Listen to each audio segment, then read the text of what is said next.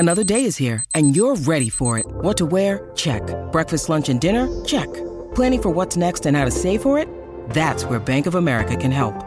For your financial to-dos, Bank of America has experts ready to help get you closer to your goals.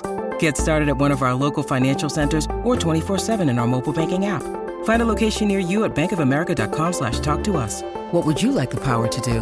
Mobile banking requires downloading the app and is only available for select devices. Message and data rates may apply. Bank of America N.A., member FDIC. With threats to our nation waiting around every corner, adaptability is more important than ever. When conditions change without notice, quick strategic thinking is crucial. And with obstacles consistently impending, determination is essential in overcoming them. It's this willingness, decisiveness, and resilience that sets Marines apart. With our fighting spirit, we don't just fight battles, we win them. Marines are the constant our nation counts on to fight the unknown. And through adaptable problem solving, we do just that. Learn more at marines.com. I'm Alex Rodriguez. And I'm Jason Kelly. From Bloomberg, this is The Deal.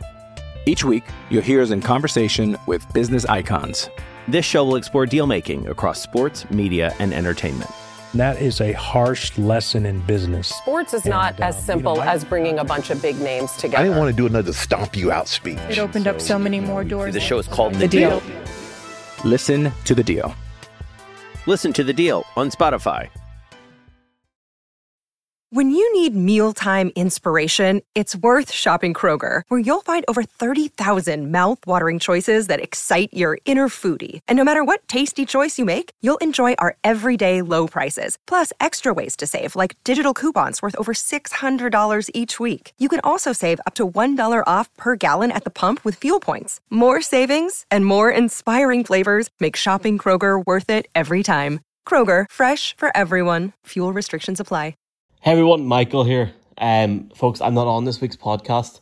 Colin and Stuart are taking you through the Lions game and looking ahead to the Bengals game and talking obviously about everything else that's happened over the last week. But it would be amiss of me to miss something of this podcast. I just wanted to jump on very quickly at the start of this and just talk very quickly about what happened last week with the passing of number 88, Demaryius Thomas. I know any Broncos fan or any NFL fan would have been shocked by the news last week, shocked by what happened, and just, I guess, it's just so sad, you know. I got up Friday morning. I watched Thursday Night Football. Had no Wi-Fi on, nothing. Watched the game because it's on later here, obviously.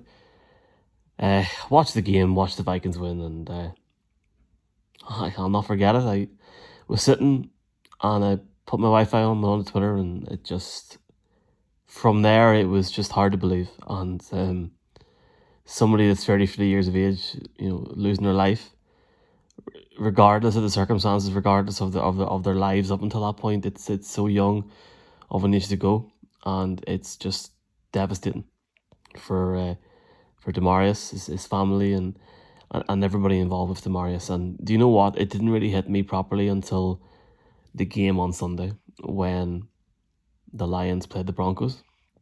Obviously, it was a great win for Denver, and I think the last drive was like 88 yards, and that was amazing. And I think when we seen the tribute that was outside Empire Field and on the field as well, that hit me, and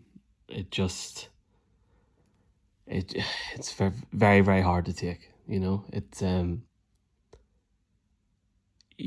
I just feel for his family, and I really feel for Demaryius. This is a guy that recently retired.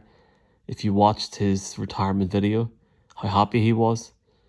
It was clear from hearing about his upbringing, his family, his struggles, everything, that, you know, he's lived some life, and I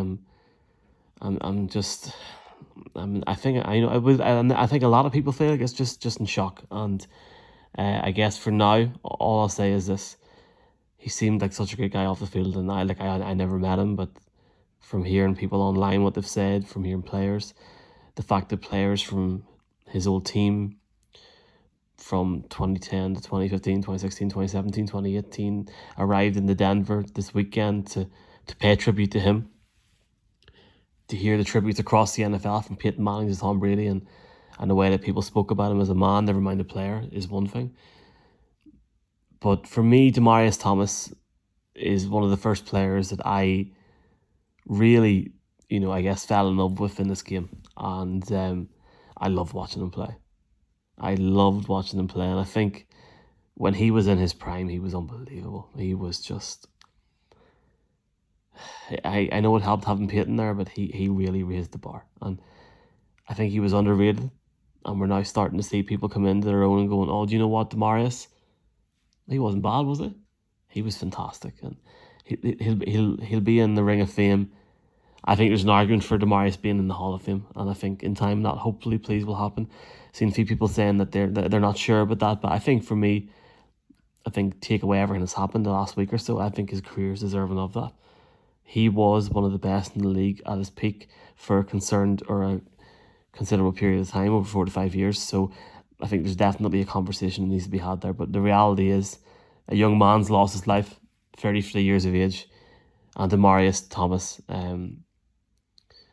All we can really say, and all I can really say now is, Demaryius, rest in peace, and all the very best to your family, Demaryius, over these next few months, weeks, and years.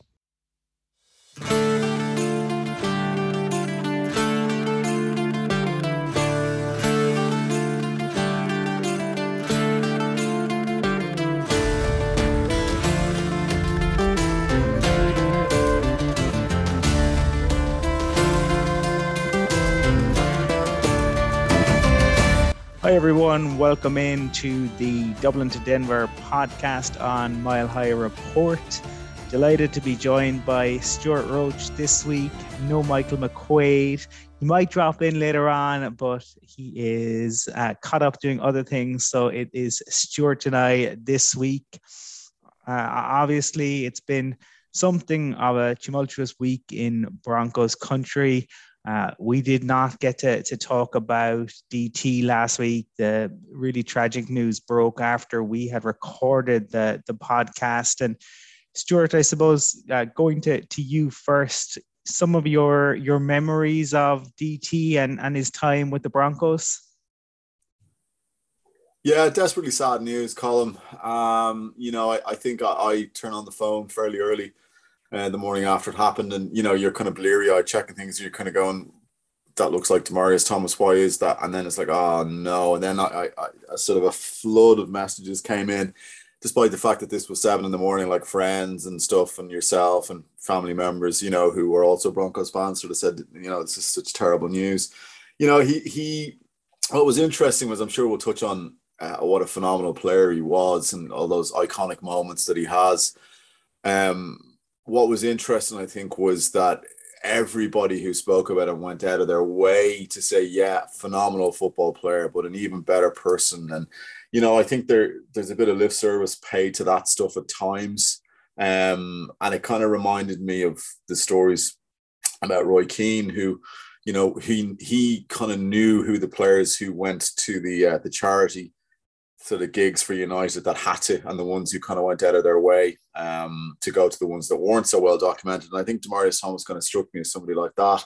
And particularly, he seemed to have a great affinity with kids, like the foundations the Broncos have, teammates, Peyton Manning spoke about it, Tyler Columbus spoke about how close he was to their children. I think he let Tyler Columbus' son hold on to the Super Bowl trophy all the way home on the plane. Stuff like that when the cameras aren't rolling. That stuff is that comes from within. And and Demaryius Thomas didn't have the easiest of childhoods. I think it's well documented, as his mother had some difficulty with the law.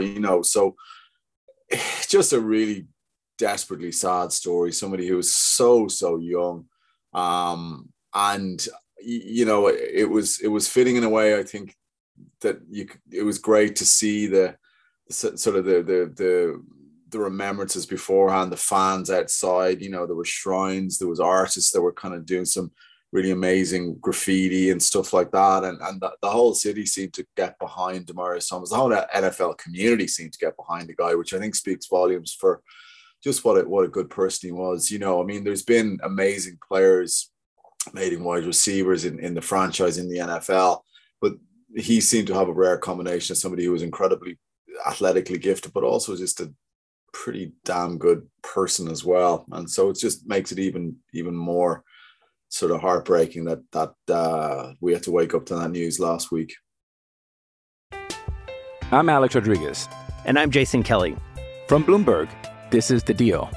Each week, you'll hear us in conversation with business icons. This show will explore deal-making across sports, media, and entertainment. That is a harsh lesson in business. Sports is not as simple as bringing a bunch of big names together. I didn't want to do another stomp you out speech. It opened up so many more doors. The show is called The Deal. Listen to The Deal.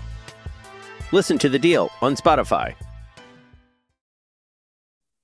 Yeah, I would echo everything you've said. I think what's also a testament to DT is it wasn't just Broncos country. It was the whole league, but it was some of the players that he would have played against or played with for such a short time. I mean, we saw Tom Brady come out and speak very lovingly about DT. And that wasn't just Brady doing it because it was such a tragic occasion. He had posted about his friendship with DT previously, and there was a video. I don't know if you saw it when DT was with the Jets and Brady had met him before a game and handed over a gift to him.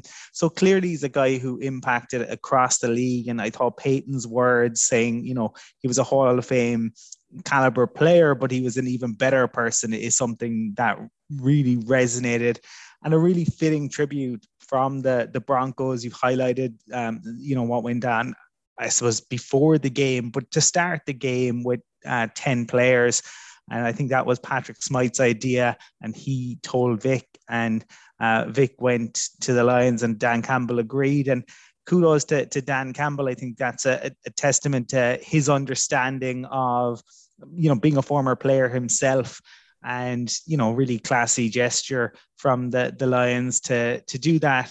You'd like to think every franchise would, but there's no guarantee that they would. So, kudos to the Lions on that, and kudos to the Broncos on really lovely tribute video before the game, obviously then the first play.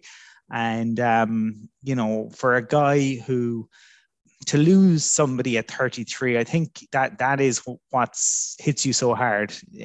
Everybody's life will end, but 33 is no age. And you pointed out, difficult upbringing. Both his mother and his grandmother were in prison and didn't get out until kind of 2016 for his mother. So to only have 5 more years with her son, that's really, really heartbreaking. And or definitely you think about the Thomas family at this time and wish them well. And we know that the players have undertaken some charity work and giving to his foundation, which is really good to see.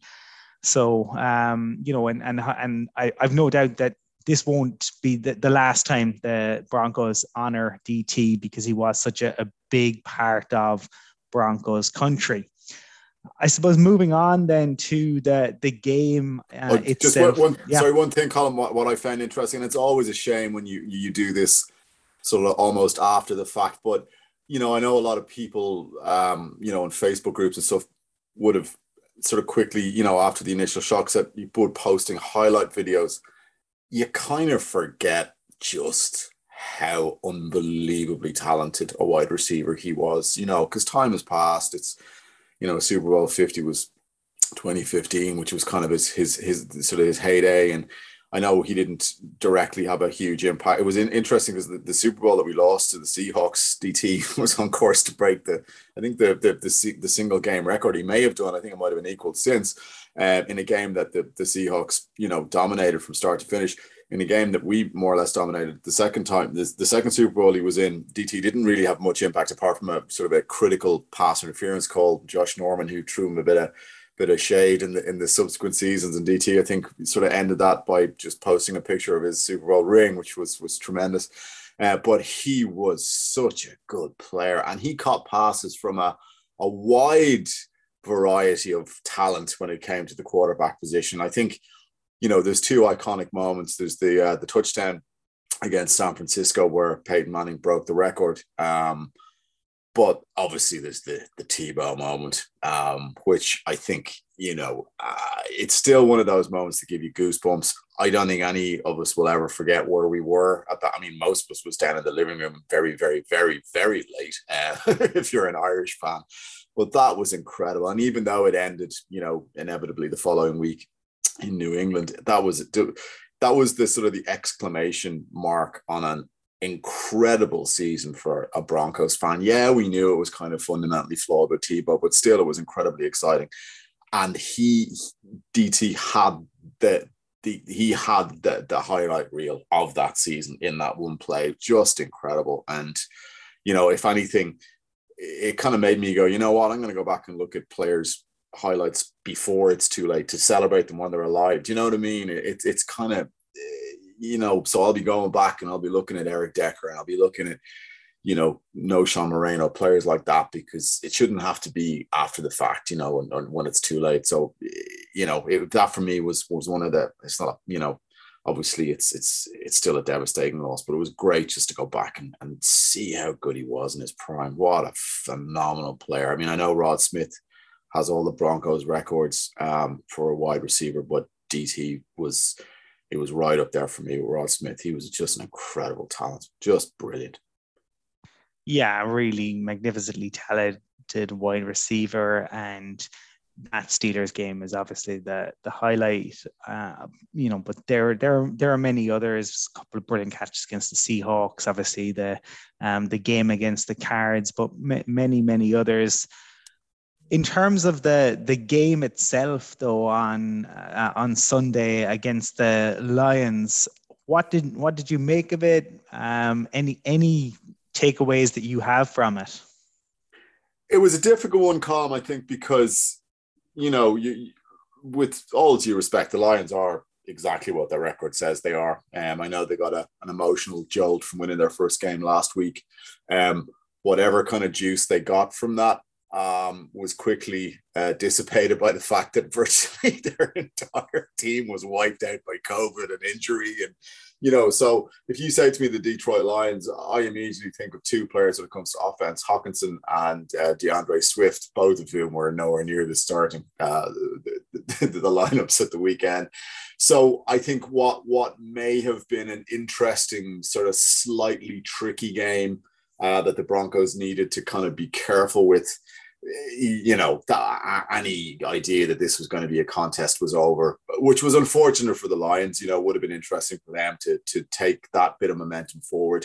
They had absolutely no chance, they probably had no chance anyway, but given the amount of injuries and COVID related players that they were missing, that was kind of, there's very little to glean from beating a team that's as depleted as that. You can only beat what's in front of you. I think the only thing I really took from it was that it was great to see the Lions, regardless of their injuries, cannot defend against the run. And Pat Shurmur, to give him his dues. And if regular listeners to the podcast want to sort of, get the time and the date as to when I said that, it's 25-4 on a Tuesday afternoon. But they just ran the hell out of the ball. Javonte and Melvin Gordon, who are a really effective 1-2 punch, let's be honest. I think Melvin Gordon was sort of saying he really likes being in Denver. He doesn't think the fans have taken to him. In fairness to Melvin Gordon, he didn't offer himself that contract. He merely signed it.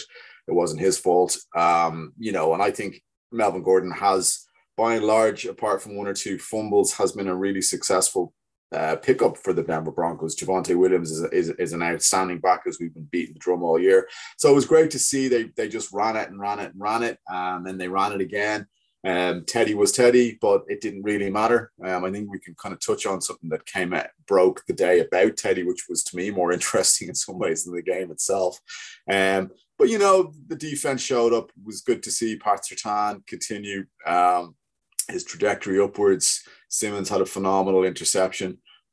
Shelby Harris was making some plays, which hasn't been as prevalent this year as it was maybe last year, but it was good to see. Draymond Jones, I think, got the stats to back up how well he's been playing. I think he's been playing really well, but he may not necessarily have shown up on the stat sheet. This weekend, he absolutely showed up in the stat sheet, and that was really good to see, because he's been having a really excellent season. Hello, it is Ryan, and I was on a flight the other day playing one of my favorite social spin slot games on ChumbaCasino.com. I looked over at the person sitting next to me, and you know what they were doing? They were also playing Chumba Casino. Coincidence? I think not. Everybody's loving having fun with it. Chumba Casino is home to hundreds of casino-style games that you can play for free anytime, anywhere, even at 30,000 feet. So sign up now at ChumbaCasino.com to claim your free welcome bonus. That's ChumbaCasino.com and live the Chumba life. No purchase necessary. VGW. Void where prohibited by law. See terms and conditions. 18+. Yeah, I think, you've summed up there. Really depleted Lions team. The only thing I would say about the Lions is you can see that they're playing for Dan Campbell. In a way that the Jags aren't doing for Urban Meyer. And it was good to see the running game and that 1-2 punch that we have, and to see them utilizing that. The Justin Simmons interception was fantastic. I think I would take, that's probably the play of the day on defense. And Simmons has been really, really outstanding over kind of the last 5-6 weeks in particular. But definitely against a Lions team that really didn't offer a whole lot, particularly in the second half. Stuart, looking ahead, game against the Bengals, enormous game for both of these sides. Whoever wins this is in really with a good shout of making the playoffs, but essentially the loser very likely goes home, especially as it's AFC on AFC. What are your thoughts ahead of the game against the Bengals? Yeah, this is an interesting game, Colm, I think, because as you say, we don't have much going for us in the way of tiebreakers against the teams that are probably going to be in and around us when it finally shakes out. I think Kansas City now are ominously cranking into gear. I think they didn't seem to take too kindly to the Raiders' very ill-advised pre-game move to have a wee dance on the on the logo in the middle of the park. So to me, the winning the AFC West now looks beyond us. So I think you're probably hoping for a wild card. So at the moment, Cincinnati are sort of one position ahead of us in the AFC standings. We are 2, 3, 4, 5, 6, 8. We're 10th in the AFC as we speak. The Bengals are 9th. The Cleveland Browns are 8th. And then the Browns would have a tiebreaker on us. So as you say, you kind of really need to win this game. Now it is at home, and the Bengals have an awful lot of talent on their team. They've got they've got 2 very dangerous wide receivers. They've got Joe Mixon, who kind of does a little bit of everything, and he does it well. They have weapons, whereas obviously the Detroit Lions have very few weapons, and the ones that they had were injured. So unless there's an outbreak of something during the week in the Bengals camp, you are going to be placing a very, very dangerous offense. Joe Burrow, looks like the knee injury hasn't impacted him hugely. The one thing I would say about the Bengals, Colin, they're always a good watch, to be fair. Do you know what I mean? When you look at the Bengals, they're interesting games. Like they're not, unlike our lads, they don't seem to be under any impression that it's 1986 and 17-14 is going to get it done. The other side of that is the Bengals seem to lose games that they really shouldn't be losing, and they seem to also give themselves an inordinate amount of work. Like, Bengals came back really well last weekend, but they kind of fell just short, which is kind of a little bit of a microcosm of their season to a point. You probably know more about their defense than I do, Colin, but I looking at their offense, I would say the Broncos defense needs to play as well as they have been playing in the last couple of weeks, because this is going to be a real test.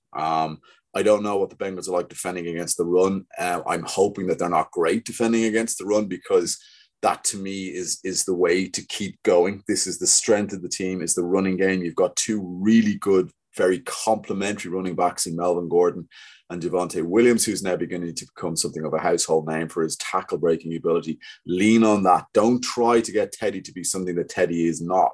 The days of Teddy throwing 40 times a game, they really should be over now. This is the identity of this team. There's 4 or 5 weeks left in the season. But yeah, this could be a bit of a nail biter. I'm sure we'll come to our picks later on, but I would find this a really difficult game to call. So I think effectively we're almost now in playoff mode, really, given the way the season has gone up to this point. So yeah, I mean, I'm looking forward to this game. This is probably a game that I've been looking forward to more than most this season, because I think this could be a real, a humdinger, but tricky for the Broncos. Yeah, I think it's going to be a big test for this Broncos team. The Bengals have, as you've outlined, a lot of offensive weapons. And in Joe Burrow, they have a really fantastic young QB who has come back from serious injury. He's tough. He hangs in there. Got an injury against the Chargers, but, hung in the game. Didn't seem to impact him at the weekend when he led them back in the fourth quarter. And Jamar Chase had a really excellent game against the 49ers. Their defense is suspect. They give up a lot of points. This is a defense that created the Mike White era in New York for that brief moment. It is also a team that gave up over 40 points to the Browns and over 40 points to the Chargers. The thing about it that is they gave up a lot of yards on the ground to the Browns to Nick Chubb, against the Chargers it was really Herbert through the air that diced them up. Teddy Bridgewater is not Justin Herbert, so it will be a fascinating battle. I think both of these sides will feel that they're certainly more than capable of winning it. The Broncos open as favorites because they're at home. And because the defense has played well, but the Bengals are more than just Burrow and Chase. They do have other options, and so it will be interesting to see how the Broncos can contain them. We did see Patrick Surtain struggle a tiny bit last weekend against speed. I'm wondering if you'll see other teams look to put their fastest guy on Surtain. If there's one area now, look, it didn't impact, and it was just a slight concern given he has been very good overall. But I am interested to see, I suppose, what the Bengals might do. And I do think it will be a fascinating battle, and with so much on the line for both teams, because you really need to stay in it. That's not to say that the winner is definitely going anywhere, but you have to win in order to stay at least in the competition. So Stuart, the time has come then, if I'm to put you on the spot and ask for your pick for this game.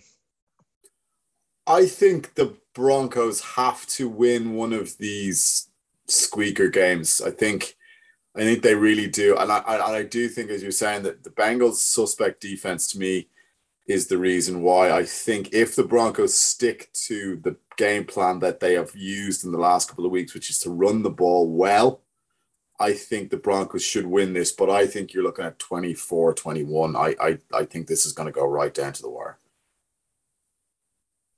Yeah, I think this will be a very, very close game. I think you're probably realistically talking nothing more than a field goal in it. But I think the Broncos are capable of winning this one. It's at home. That 1-2 punch is serious. We have, plenty of receiving options, even if we're not taking deep shots. But the options are there. And look, the defense is stout. So I'm going to go with the Broncos to win it as well. Stuart, I want to thank you for taking the time to join me on today's podcast, to remember DT and his contributions, and to look ahead to the weekend's game. Want to thank Mile High Report. Anyone listening, you can check us out, give us a review. That would be fantastic. You can find Michael at Michael_NFL. Stuart is on Twitter at PurpleHeartTC, and I'm at Cullum from Cork. We will be back next week when I think we will have a real idea of where this Broncos team are at and where our playoff hopes lie. But for right now, thanks for taking the time to join us, and we will chat to you next week. Go Broncos. Go Broncos.